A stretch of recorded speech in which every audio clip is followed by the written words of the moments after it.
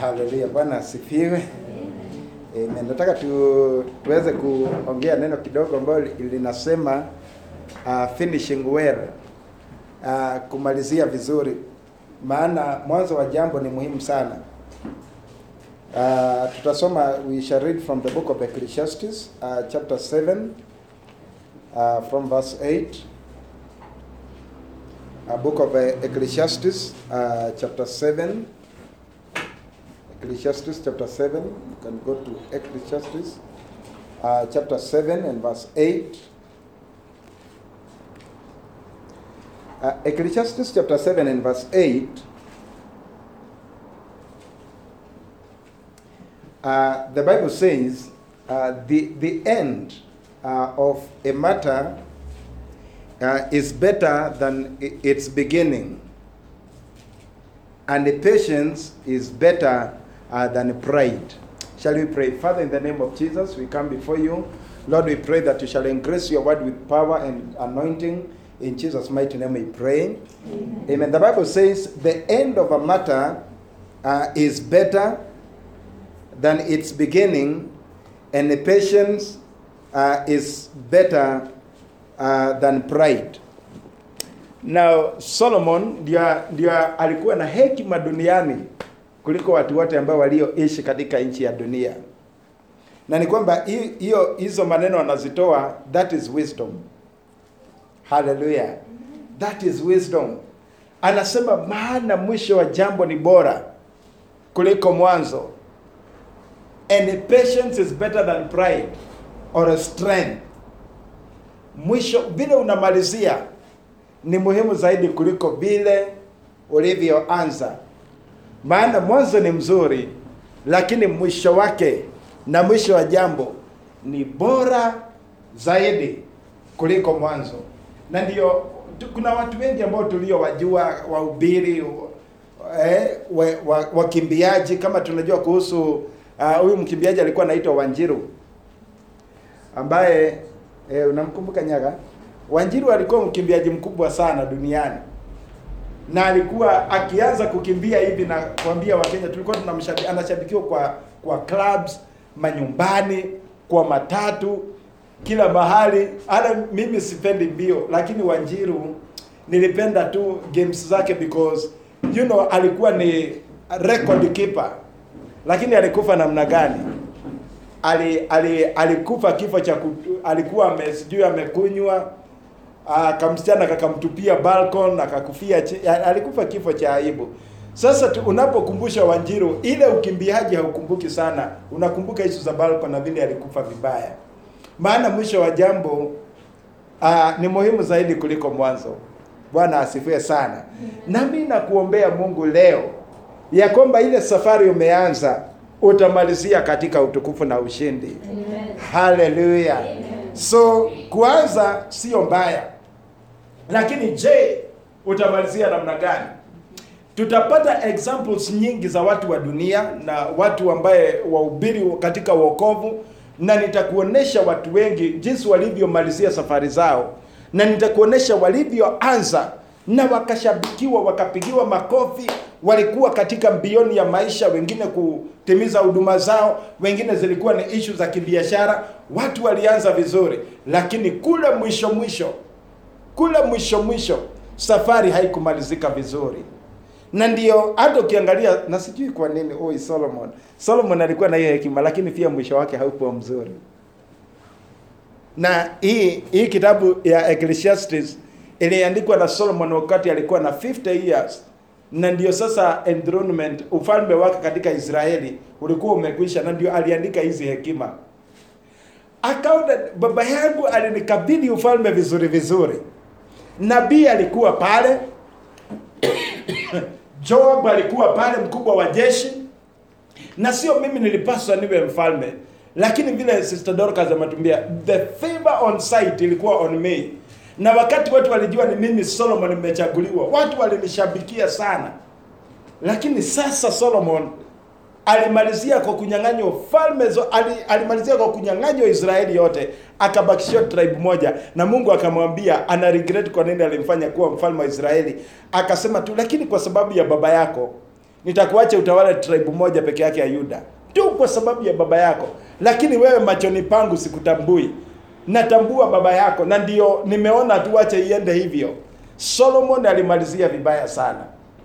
Lakini ukiangalia maisha yake ilikuwa imejawa na utukufu. Kama Solomon angepiga tu hiyo tape na ile tu mbio alikuwa ameanza nayo, ama kwingine akaongezea kidogo, na kwambia angekuwa champion. Lakini sasa hii champion ilikuja ikamaliza vibaya.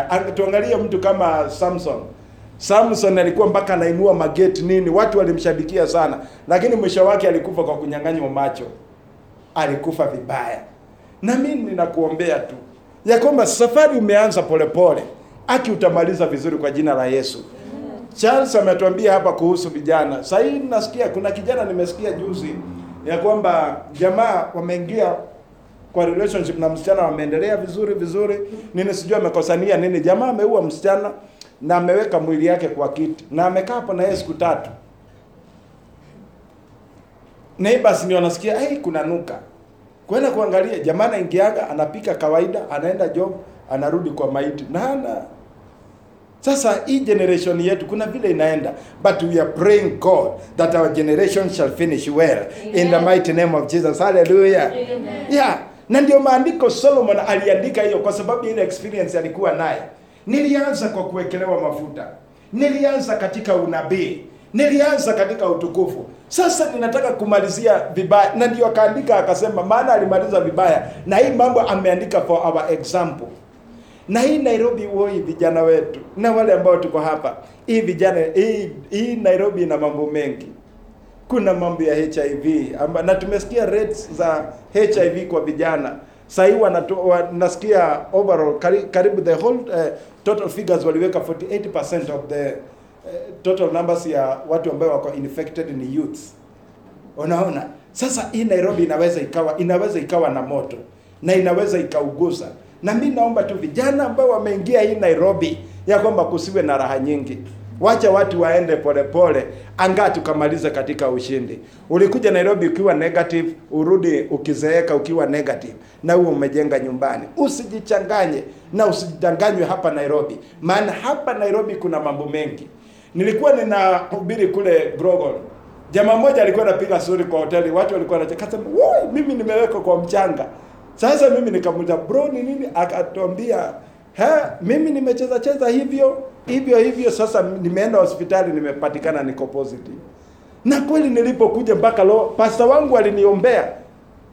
Wajamaa walikuwa namcheka, lakini mimi nilikuwa nachukua serious. Mimi nimeombewa, nimekuja Nairobi na nimeanza kazi vizuri. Sijui pepo gani imeniingia. Nimeanza raha nyingi. Sasa ndio huyu mimi. Nikamwambia, sasa utamwambia tu kama mhubiri, nimwambia Yesu anaweza akakuponya, lakini enyewe nachukua imani nyingi sana kumkomboa kwa hiyo kitu. Bwana asifiwe sana. Pressure kwa sababu ya raha nyingi. Unakuta mtu amejichanganya, na ni kweli ulikuwa vizuri. Ulikuwa mtu wa kanisa. Ulikuwa umeokoka, umejazwa na roho. Ulikuwa unayapenda maombi. Ulikuwa unapenda kutumikia Mungu. Lakini roho ingine ya raha inaingia ndani na inataka wewe umalize vibaya, kwa sababu raha inaweza ikakwamisha maisha ya mtu na mtu akagonga maisha baadaye akiwa vibaya. May the Lord take every form of extreme pleasure away from you in the mighty name of Jesus. Somebody say amen. Amen. Na ni kweli unafikiria, unauliza, kwani hii raha ni nini kimenishika? Maana raha ndiyo hiyo.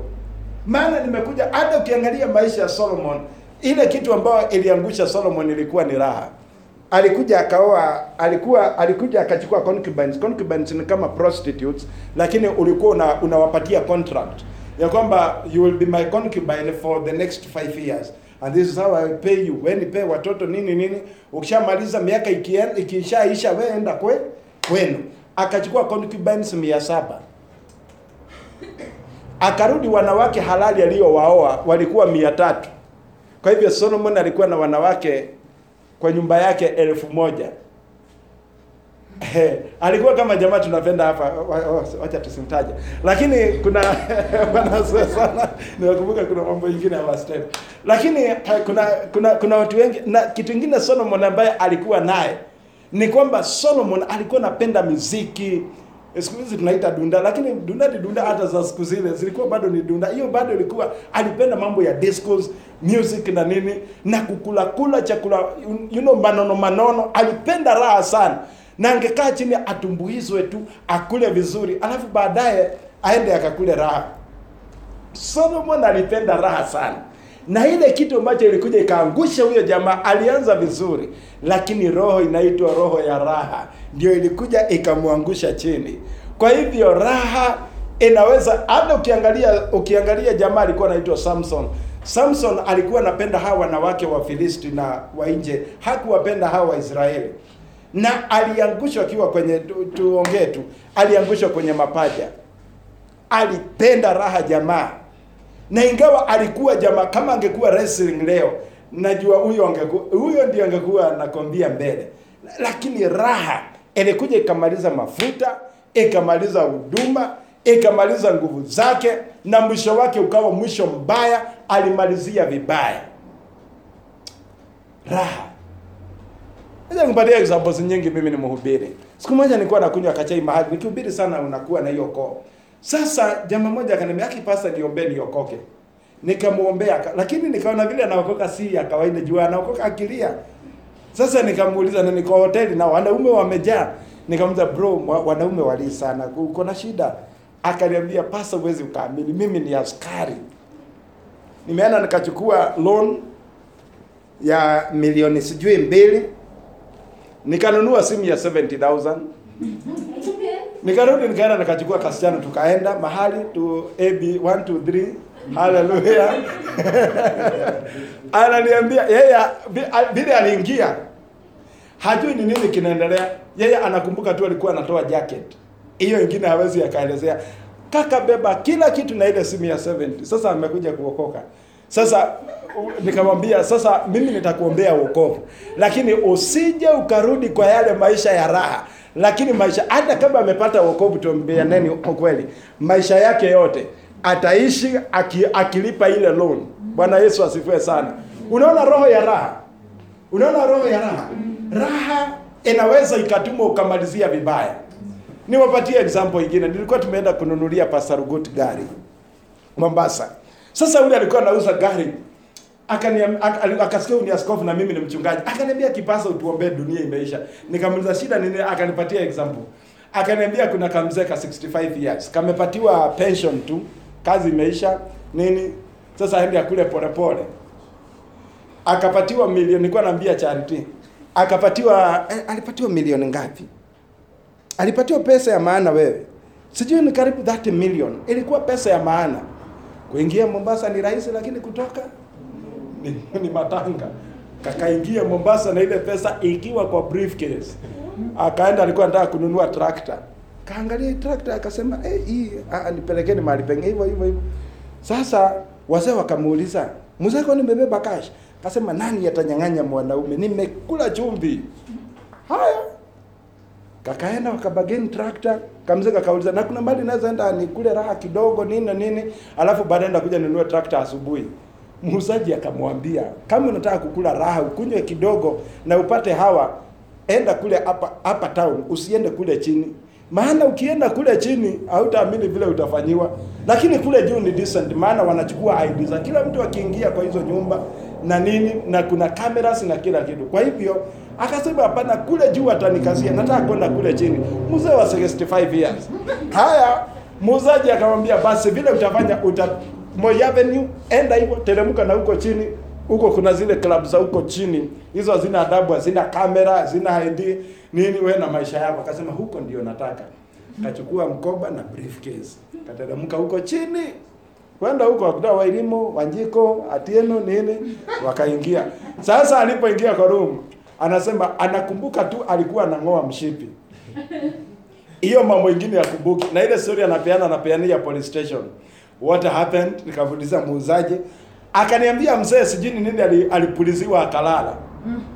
Sasa alipoamka akakuta briefcase milioni 30 ilienda. Hata nguo zilienda, sijui walichukua nguo za nini na kila kitu.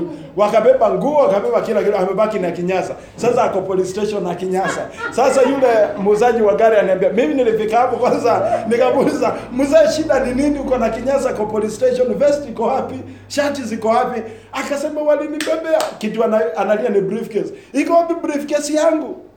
Iko wapi brief?" Anaambiwa, "Kwani kulifanyika nini?" Sasa anaelezea story. Sasa askari akamuuliza, "Ni kweli tutaandika statement?"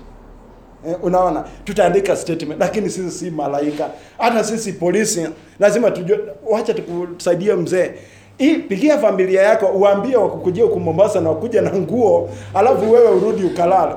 Wakasema, "Hata si kuambia mke wangu, hata watoto wangu hawajui." Akasema, "Itabidi wapigie, waambie pension imeenda, unahitaji kusaidiwa, urudi nyumbani." Alafu polisi akawaambia, "Wacha hata nikwambie ukweli mzee.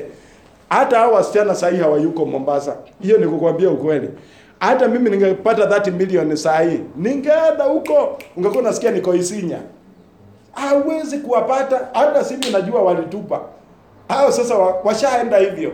Sasa nikamuuliza, "Na kuliendaje?" Sasa muuzaji gari akaulizwa na askari, "Na wewe haukusaidia huyu mzee aende kule juu?" Akasema, "Hapana, alitaka kujiwachilia, alitaka aende kule chini." Muuzaji akamuuliza, "Na mzee, si nilikwambia?" Bwana Yesu asifiwe sana. Unaona raha. Raha. Sasa ni kweli alianza na kumaliza shule. Amepata kazi, amefanya kazi akiwa mwaminifu, amepata mpaka pension, lakini mwisho wake umemaliza na mwisho wa aibu. Mimi ninakuombea katika jina la Yesu, mwisho wako hautakuwa na aibu. In the mighty name of Jesus, somebody say amen. Amen. Kwa hivyo roho inaitwa raha, pleasure inaweza ikatuma ukamaliza vibaya. Afadhali ukuje hapa mshina mkipiga makelele na Pastor Mbugua tukiomba. Bwana asifiwe sana. Ukijiencourage kama vile nakutananga na nyaga ukiwa kazini, ukiwa na kazi, ukifanya bidii, ukifanya savings zako, alafu unarudi kanisa, usiitikie watu wa kuchanganya hii Nairobi, na usichanganikiwe kwa sababu ya raha. Afadhali uwe na principles zako wewe kama mtu. Bwana asifiwe sana. Wasichana ambao wako hapa na ni wasichana wadogo, usidanganywe na wazee. Usidanganywe na watu wenye umri.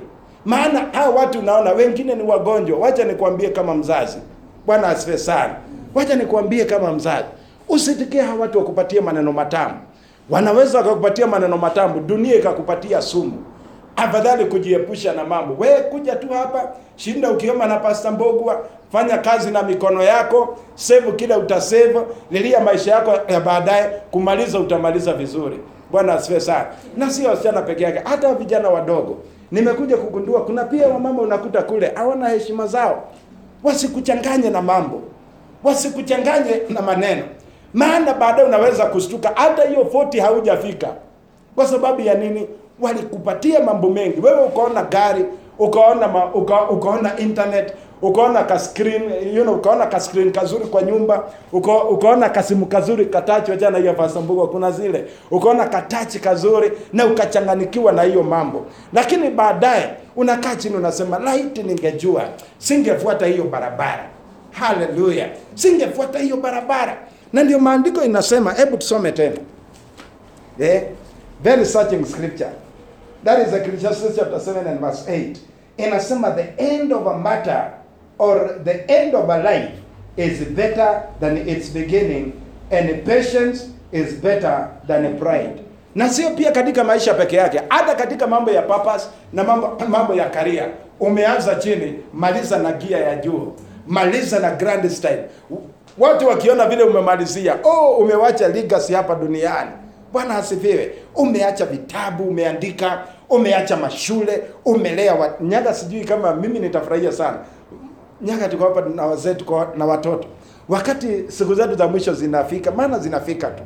Watu watatulilia, jamaa watatulilia. Lakini kama utaenda mbinguni na unajua hawa nimewacha, niliwasomesha. Hawa nimewachia kitu. nakwambia hata roho yako itakuwa na furaha sana. Na hivyo ndivyo tunataka kumalizia. Bwana asifiwe sana. I declare you shall finish in greatness. I declare that your end shall be bigger. And may that be your testimony. In Jesus' mighty name we pray. Somebody say amen.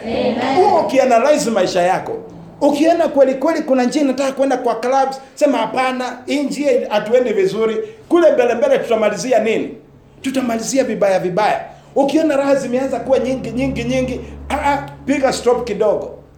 Lazima ujipatie ka break kidogo, useme hapa sitaenda hivyo, ninaenda. Maana mama ameshaniambia na pastor ameshaniambia, your end shall be far much better. Somebody say amen. Now there are a few things I want us to discuss, then we conclude. Kuna njia 3 ambazo ni nzuri ambazo zitakusaidia ili ukaweza kumalizia career yako vizuri, ukaweza kumalizia huduma yako vizuri, ukaweza kumalizia maisha yako vizuri, ambayo ningetaka tukaweza kuangalia hapa. Number 1 is character. Number 1 is what? Character. Character can never be overemphasized. Character is very, very important. Because if character is not there, then the end is bricked. Then, so it is good you check out on the areas of character. Ni vizuri kuangalia. Tumesikia kuna imbo Butati, Anasti Butati ameimba, akasema kuna maneno mama yangu aliniambia wakati nilikuwa mchanga. Akaniambia, mwanangu, siwategemee watu, na ujifunze kufanya kazi na mikono yako. Na ukipata vibarua kidogo kule town, wengine umepata kibanda yako imebomolewa, utajenga ingine. Na usichoke unafanya kazi kwa vibanda, siku moja utajenga majumba kama wengine. Lakini mwanangu, ujifunze kuwa mtu wa bidii. Usiingie katika raha nyingi na usiwache maisha ikuchanganye. Hiyo ni maneno ya mama. Na kuna watu hapa ambao ulizungumziwa na baba, ulizungumziwa na mama, na kuna maneno ambayo mama alikuambia. Shikilia maneno ya mama. Na mama leo angekukuta kwa bar, mama yangu alikuwa anakukula mpaka huko. Mimi mpaka huko niko na kaalama. Mama alikuwa akikushika mahali. Ana siku moja sijui nilifanya nini. Na mama yangu anaweza angekimbia. Mama alinikimbisha. Mimi nafikia mama akanishika. Na nikajua vile nitaenda kutafuna huku kwa makopa huku mapacha. Nikajua vile nitatafuna huku na mama. Kuna alama. Mama akikushika hivi kwa tabia, utajua nikashika mzee mwingine miguu, nikamwambia mimi mzee unisaidie juu mama anaenda kunikula huku. Mzee kaambia mama, wachana na kijana aende. Sasa mama angenitafuna. Character. Lazima uwe na tabia. Na ni kweli mimi nilipenda mama yangu sana. Sasa niko mtu mzima. Wakati hiyo tulipigana. Lakini sasa mama alikuwa anaunda character. Siku moja tulikuwa tumenunua bangi Uhuru Park. Tumeenda kuchoma, kuna mahali Kibera ukienda kuteremka na Shiranga huko. Tukaenda tukachoma huko na wajamaa hivi. Sasa nikirudi home, nikakula PK, nikajua hiyo imeisha hiyo. Nikaenda home, mama akanipatilia kijiko huko. Nikaingia kitchen, kwenda kumletea hivi akanipiga kofi. Unanuka kama mitaro ya City Council. Na hiyo nikatoroka. Mama, issue ya character. Hiyo ilikuwa ni issue. Amwezi kuelewana na mama. Mama angekutandika. Sasa ninajaribu kufikiria saa hii. Mama anipate bar. Mama anipate kwa wrong company. Mama atanitafuna na meno. Bwana asifiwe sana. Na ningetaka kila wakati unapokuwa mahali, mulete mama yako hapo. Sema ndio huyu mimi ninakunywa. Mama ndio huyu. Mama ndio huyu. Angenikula na meno. Basi kile ninafanya sio kitu kizuri. Wacha niachane nacho. Bwana asifiwe sana. Uko peke yako kwa giza. Enyewe uko peke yako. Imagine mama ako hapo. Mama ni Mungu wa pili. Mama ako hapo. Kama angekutafuna na meno, ndugu yangu, nakosea Mungu, unajikosea wewe mwenyewe, na wewe sio mzuri, na tabia yako haiendi vizuri. I declare in the name of Jesus, may the spirit of your mother haunt you, and may you stay good in the mighty name of Jesus. Somebody say amen. Hiyo ndio maombi yangu. Kila wakati unafanya kinakumbuka, mama kama angekuwa hapa, mimi mama angenimaliza. Maana kile ninafanya sio kitu kizuri. Bwana asifiwe sana. Sijui Newton uligrow na mama. Mama alikuwa lazima uwe msafi, lazima utembee vizuri, lazima urudi nyumbani mapema. Huyo ni mama. Bwana asifiwe sana. Na kwa hivyo hakuna wakati utatoka kwa roho ya mama. Maana yeye ndiye alikuleta duniani. Lazima ukae katika tabia. Character is very very important. Na so character inaweza ikatuma ukamaliza vibaya. Hebu niwapatie example ya mhubiri mkubwa duniani, alikuwa anaitwa Catherine Coleman. Catherine Coleman alikuwa mwanamke mhubiri duniani ambaye alijulikana kwa sababu ya kuponya magonjwa. Catherine Coleman kanisa yake ilikuwa inafunguliwa saa 10 kamili, lakini by saa 8 watu walikuwa wamepiga line mpaka kule kwa gate wakiongojea tu mtu apate kiti. Benihini anaongea kuhusu Catherine Coleman. Anasema ati alipelekwa kwa mkutano wa Catherine Coleman, najua alikuwa amesikia mambo ya kwa magazeti na kwa radio, ile kazi Catherine Coleman anafanya, anawafufua watu, anawaombea watu wanapoli wanapona, mpaka watu ambao hawana miguu inasemekana mpaka mifupa ilikuwa inatoka kwa mili za watu wanaponya. She did great wonders. Siku moja alipelekwa mahali lodge aende akalale juu, lakini chini ilikuwa restaurant, watu walikuwa wanakunywa. Alipokuwa anashuka hivi, kalikuwa kanavaa nguo nyeupe, kakishuka hivi kakitembea hivi kwa restaurant kaende, watu wote walikuwa kwa ile bar wakaslain wote na viti, na watu wakalala huko usingizi for by anointing. She was very mighty and very powerful. Catherine Coleman, Benihini anasema alienda kwa mkutano ya Catherine Coleman. Ati wamepanga line ni saa 8. Wamefreeze tu wanangojea mlango ifunguliwe. Wakati mlango ilifunguliwa, anko yake Benihini akamwambia ukimbie kama sprinter uende upate kiti. Usipofanya hivyo tutakaa nje. Wakati milango ilifunguliwa hivi, Benihini ndio huyu alikuwa 17 years. Bio akaenda akakaa kwa siti ya 3. Benihini anaelezea accounts za Catherine Coleman. Watu walikuwa wanajua anakuja 1 kilometer away, by zile matendo zinaanza kufanyika kwa ibada. Watu walikuwa wanaanza kuwa slain, watu wanajazwa na roho, watu vipofu wanaanza kuona, wanajua this lady is coming, she is about to enter. Akiingia tu hivi, mahali atapitia hivi, Benihini anasema ati wakati Catherine aliingia hivi, alipitia karibu na Benihini hivi.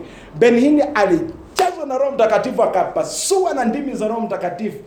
Then akishika mic alikuwa anaimba wimbo ambao inasema oh God how great thou art.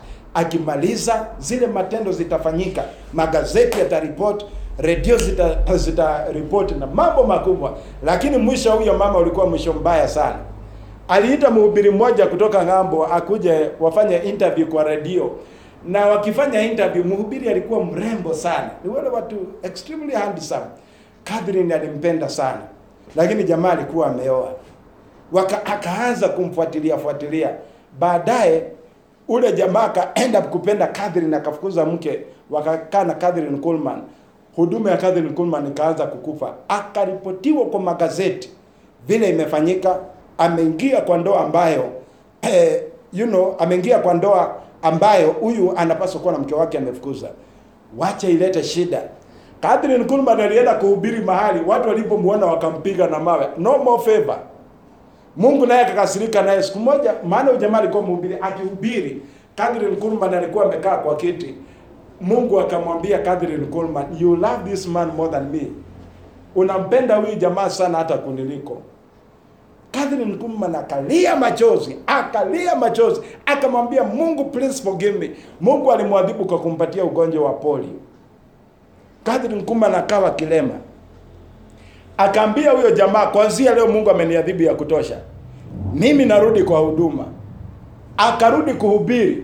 Crusade ya kwanza alienda kuhubiri, watu walimhurumia kwa sababu wako kwa wheelchair.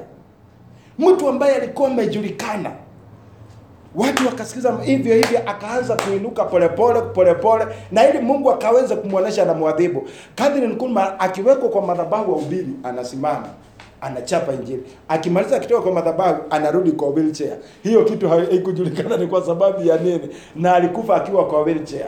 Alimalizia vibaya. Character yake ilimaliza vibaya. Character yake ilimuua. And so I want you to be observant on the area of your character. May the Lord give you a good character, that you may end very well, and may that be your testimony in Jesus' mighty name. Somebody say amen. Amen. Number 2 is good counsel.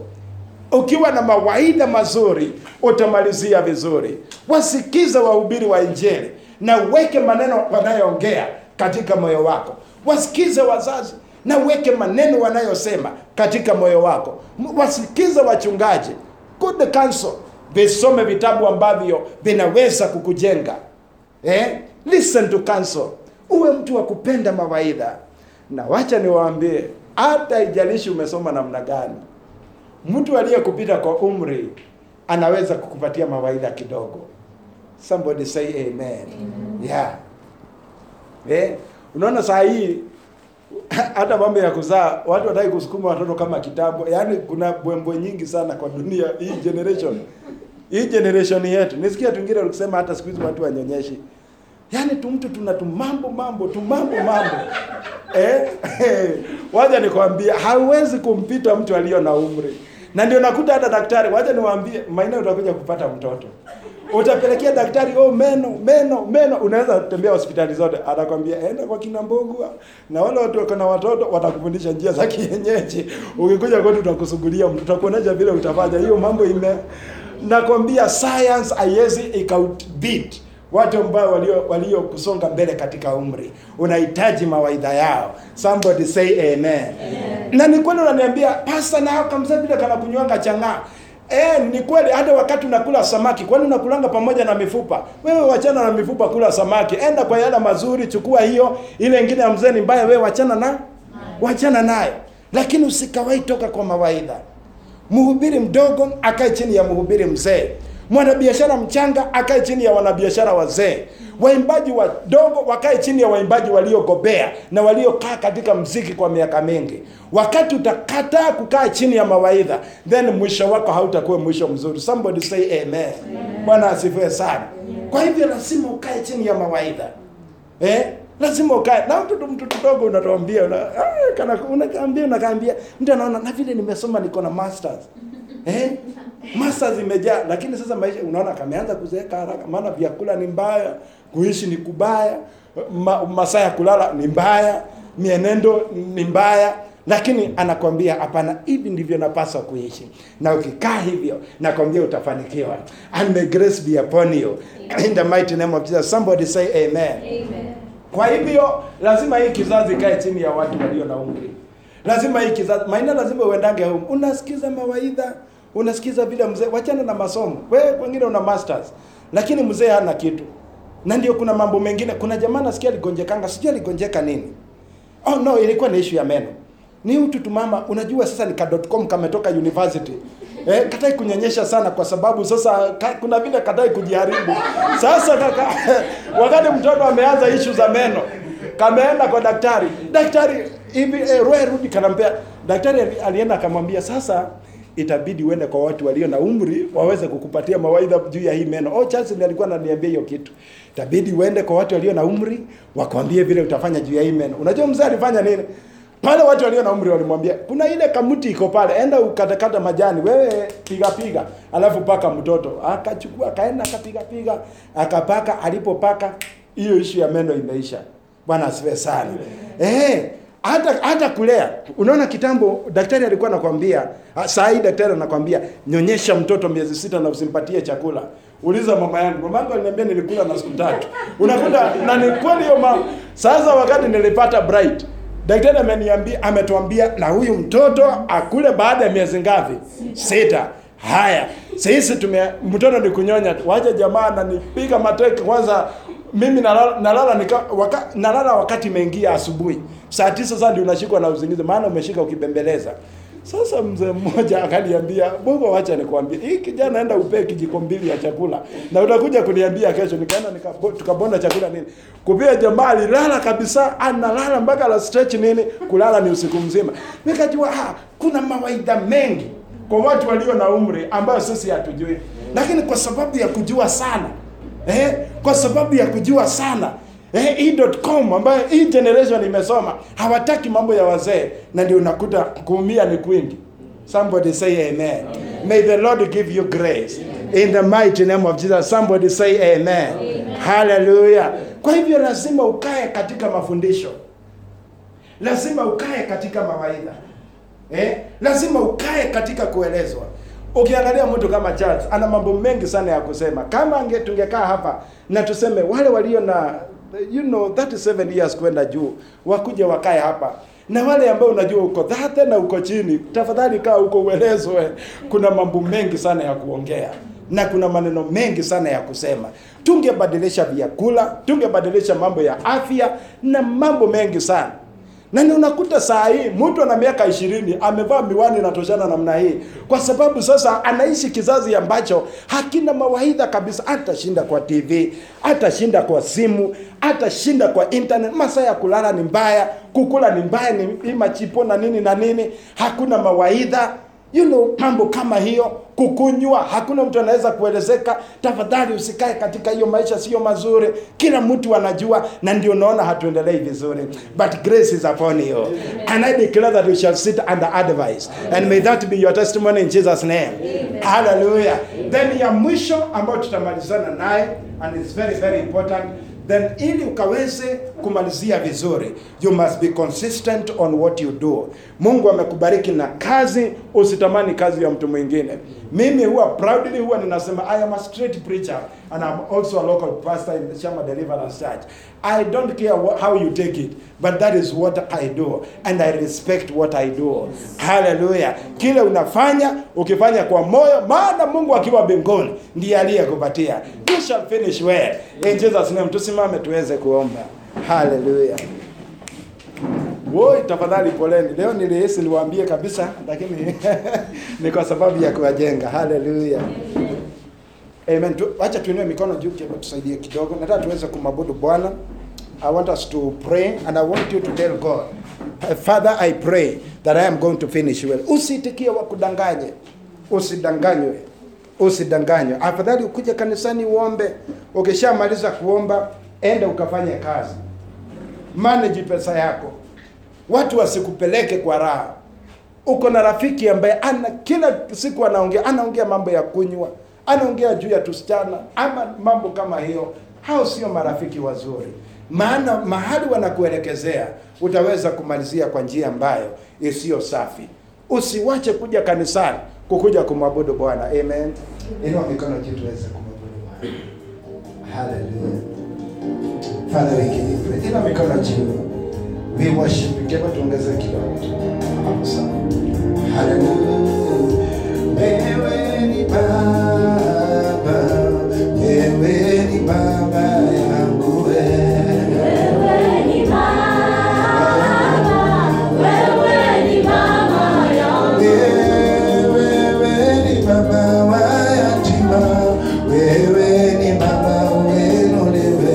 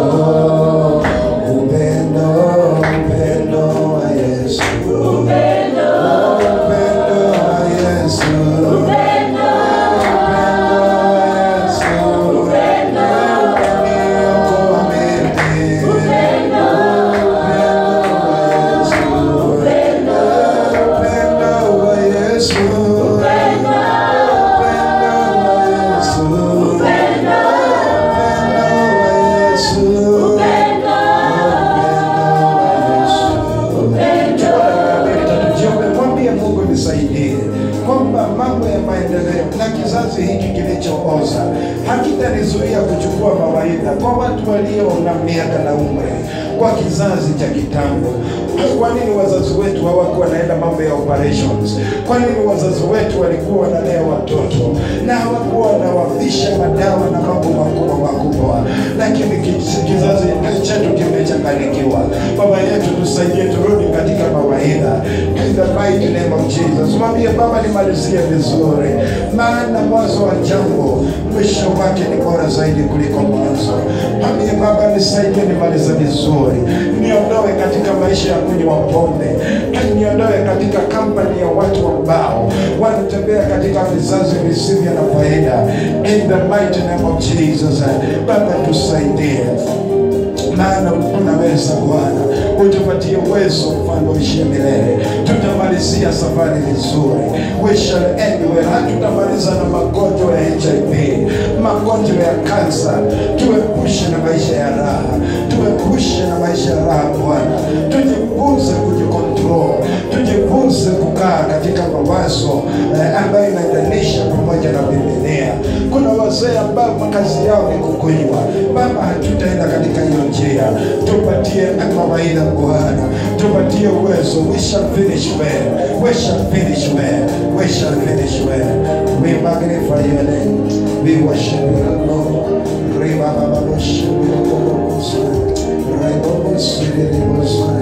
We worship you, Almighty Jehovah. We give you praise. We worship you, Lord. We magnify your name. Mwambie Baba nisaidie, niwe nasikiza mawaidha, niwe mtu wa mawaidha, nipende mawaidha.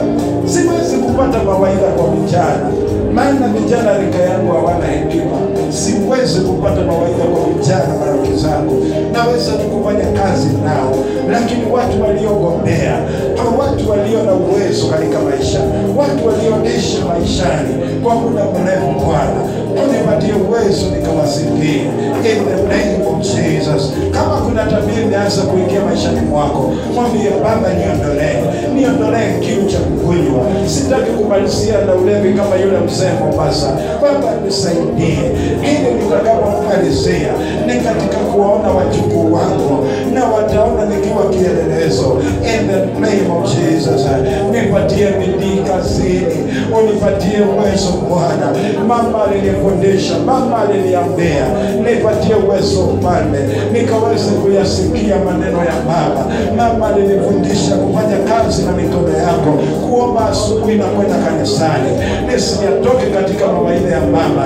Mama alinipatia mawaidha, niwe msafi, nijifunze kufanya kazi na mikono yangu, nisikule kwenye mahoteli, nisiwasumbue watu, nisiibie watu vitu vyao. Nirudishe kwenye roho ya mama katika jina la Yesu Kristo. Ama mamangu amekuja leo alipate kwa maisha ambayo niko ndani yake. Je, angefurahia? Baba nisaidie, niashike mawaidha ya mama. Mama alinifundisha kanisa, mama alinifundisha kufanya kazi na mikono yangu, mama alinifundisha nijiheshimu.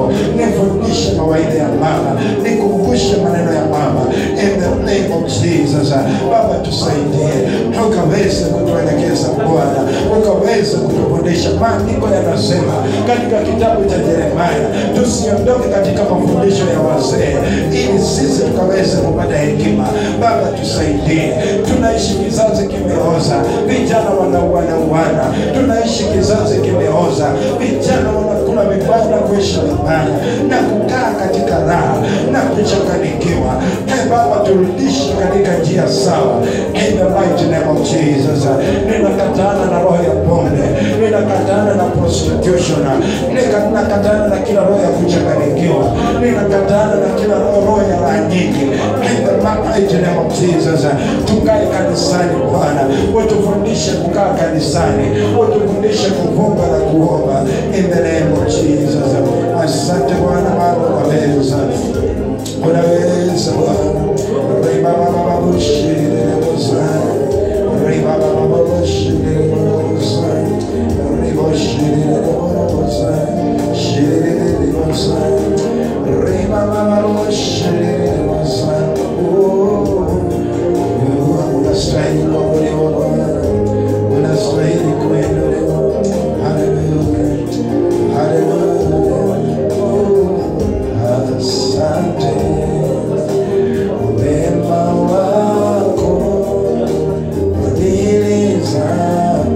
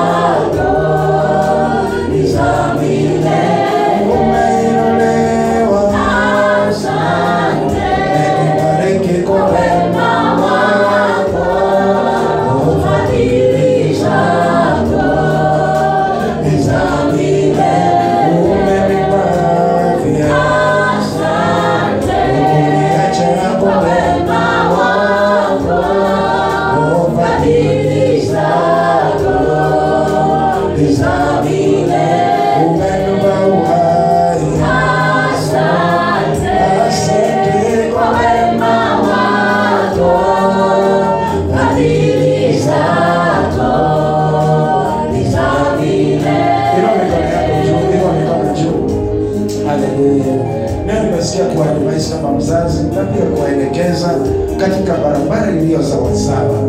Na ninaomba katika hiyo njia tutaweza kutembea. Chukua mawaidha niliyokupatia, chukua mawaidha ya Charles, chukua hayo mawaidha, maana ni mazuri. Wakati unachukua mambo ya watu waliopita kaumri kidogo, yatakusaidia katika maisha yako. Vijana marafiki zako hawana hekima, hawawezi kukujenga. Unaweza ukafanya kazi nao, unaweza ukajenga nao kiuchumi, unaweza ukafanya mambo mengine, lakini katika mienendo ya kimaisha unahitaji mtu aliye juu kidogo akaweze kukuelekeza. Maandiko yanasema kitabu cha Yeremia, msiyasahau mawaidha ya watu walio wazee, maana katika hiyo hamutapotea, mutatembea katika barabara iliyo sawa na iliyo safi. Inua mikono yetu tuombe. Bwana Mungu wa mwisho, ninaenda kukuombea katika jina la Yesu. Wengine kwa jina la Yesu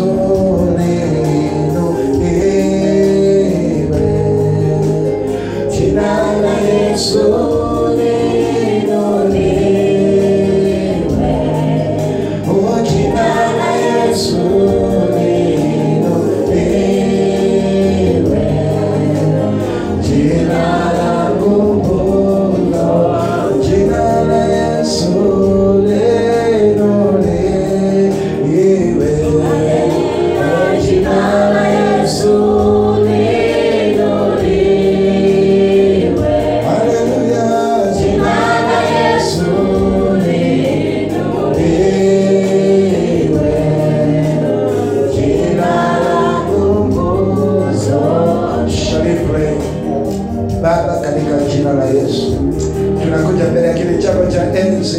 tunakupatia sifa na shukrani Bwana. Asante maana wewe ni mweza mfalme. Maandiko inasema maana mwisho wa jambo ni bora zaidi kuliko mwanzo. Tunaweza tukaanza vizuri. Hatutamalizia kwa ulevi, hatutamalizia kwa raha, hatutamalizia kwa kuchanganyikiwa, hatutamalizia na umaskini, hatutamalizia na magonjwa ya zinaa na magonjwa mengine ambayo yanakula watu kwa sababu ya kukosa control. Hatutamalizia maisha vibaya, tutamalizia na kibali, tutamalizia na kuinuliwa, tutamalizia na kubarikiwa, tutamalizia na kuwa example kwa generations ambazo zinakuja katika jina la Yesu. Tutasimama kama akina Morris Soruro waliosimama katika heshima na watu wakawatambua. Tutamaliza kama watu kama akina Rais Nyayo ambao walisomesha watoto hapa Kenya. Tutamaliza vizuri in the name of Jesus. Kila roho ya kuchanganyikiwa katika kizazi chetu, vijana wanauana, mambo ambayo hawezi yakaelewekana, baba yako katika kizazi, tunaivunja roho ya kuchanganyikiwa katika jina la Yesu Kristo mwana wa Mungu aishiye milele. Baba, tuliishi wakati ambao watu walikuwa na kunywa pombe, walikuwa ni watu wa miaka 40 kwenda chuo, lakini watoto wetu miaka 14, miaka 17, baba, wameanza kujua hata brands za Tusker. Tunakemea hii roho ya kuchanganyikiwa katika jina la Yesu Kristo. Ninaomba Baba ukaweze kutupatia roho ya nidhamu, roho ya kuwa na kiasi. Wasaidie wapendwa ambao wako hapa Bwana. Afadhali tuishi kanisani kama Simeoni tukitafuta uso wake Bwana. Afadhali tutie bidii katika kazi ya mikono yetu, na tukipata tukule kidogo na tuweke kidogo kwa sababu ya maisha ya kesho, na tuone maisha marefu duniani. Tutamalizia vizuri. Hata mimi mtumishi wako Bwana nitamaliza na mafuta. Watoto ambao wako hapa Bwana watamaliza na uzee na miaka iliyo mingi, na watakuwa kielelezo kwa dunia. Asante maana wewe ni mwaminifu. Jehova, pokea sifa na uinuliwe kwa jina la Yesu Kristo tunaomba na kuamini. Amen. God bless you. Tupate Yesu makofi mazuri. Hallelujah. God bless you. Tunaweza kuketi kidogo. Tuweze kuingia kwa kipindi ya sadaka.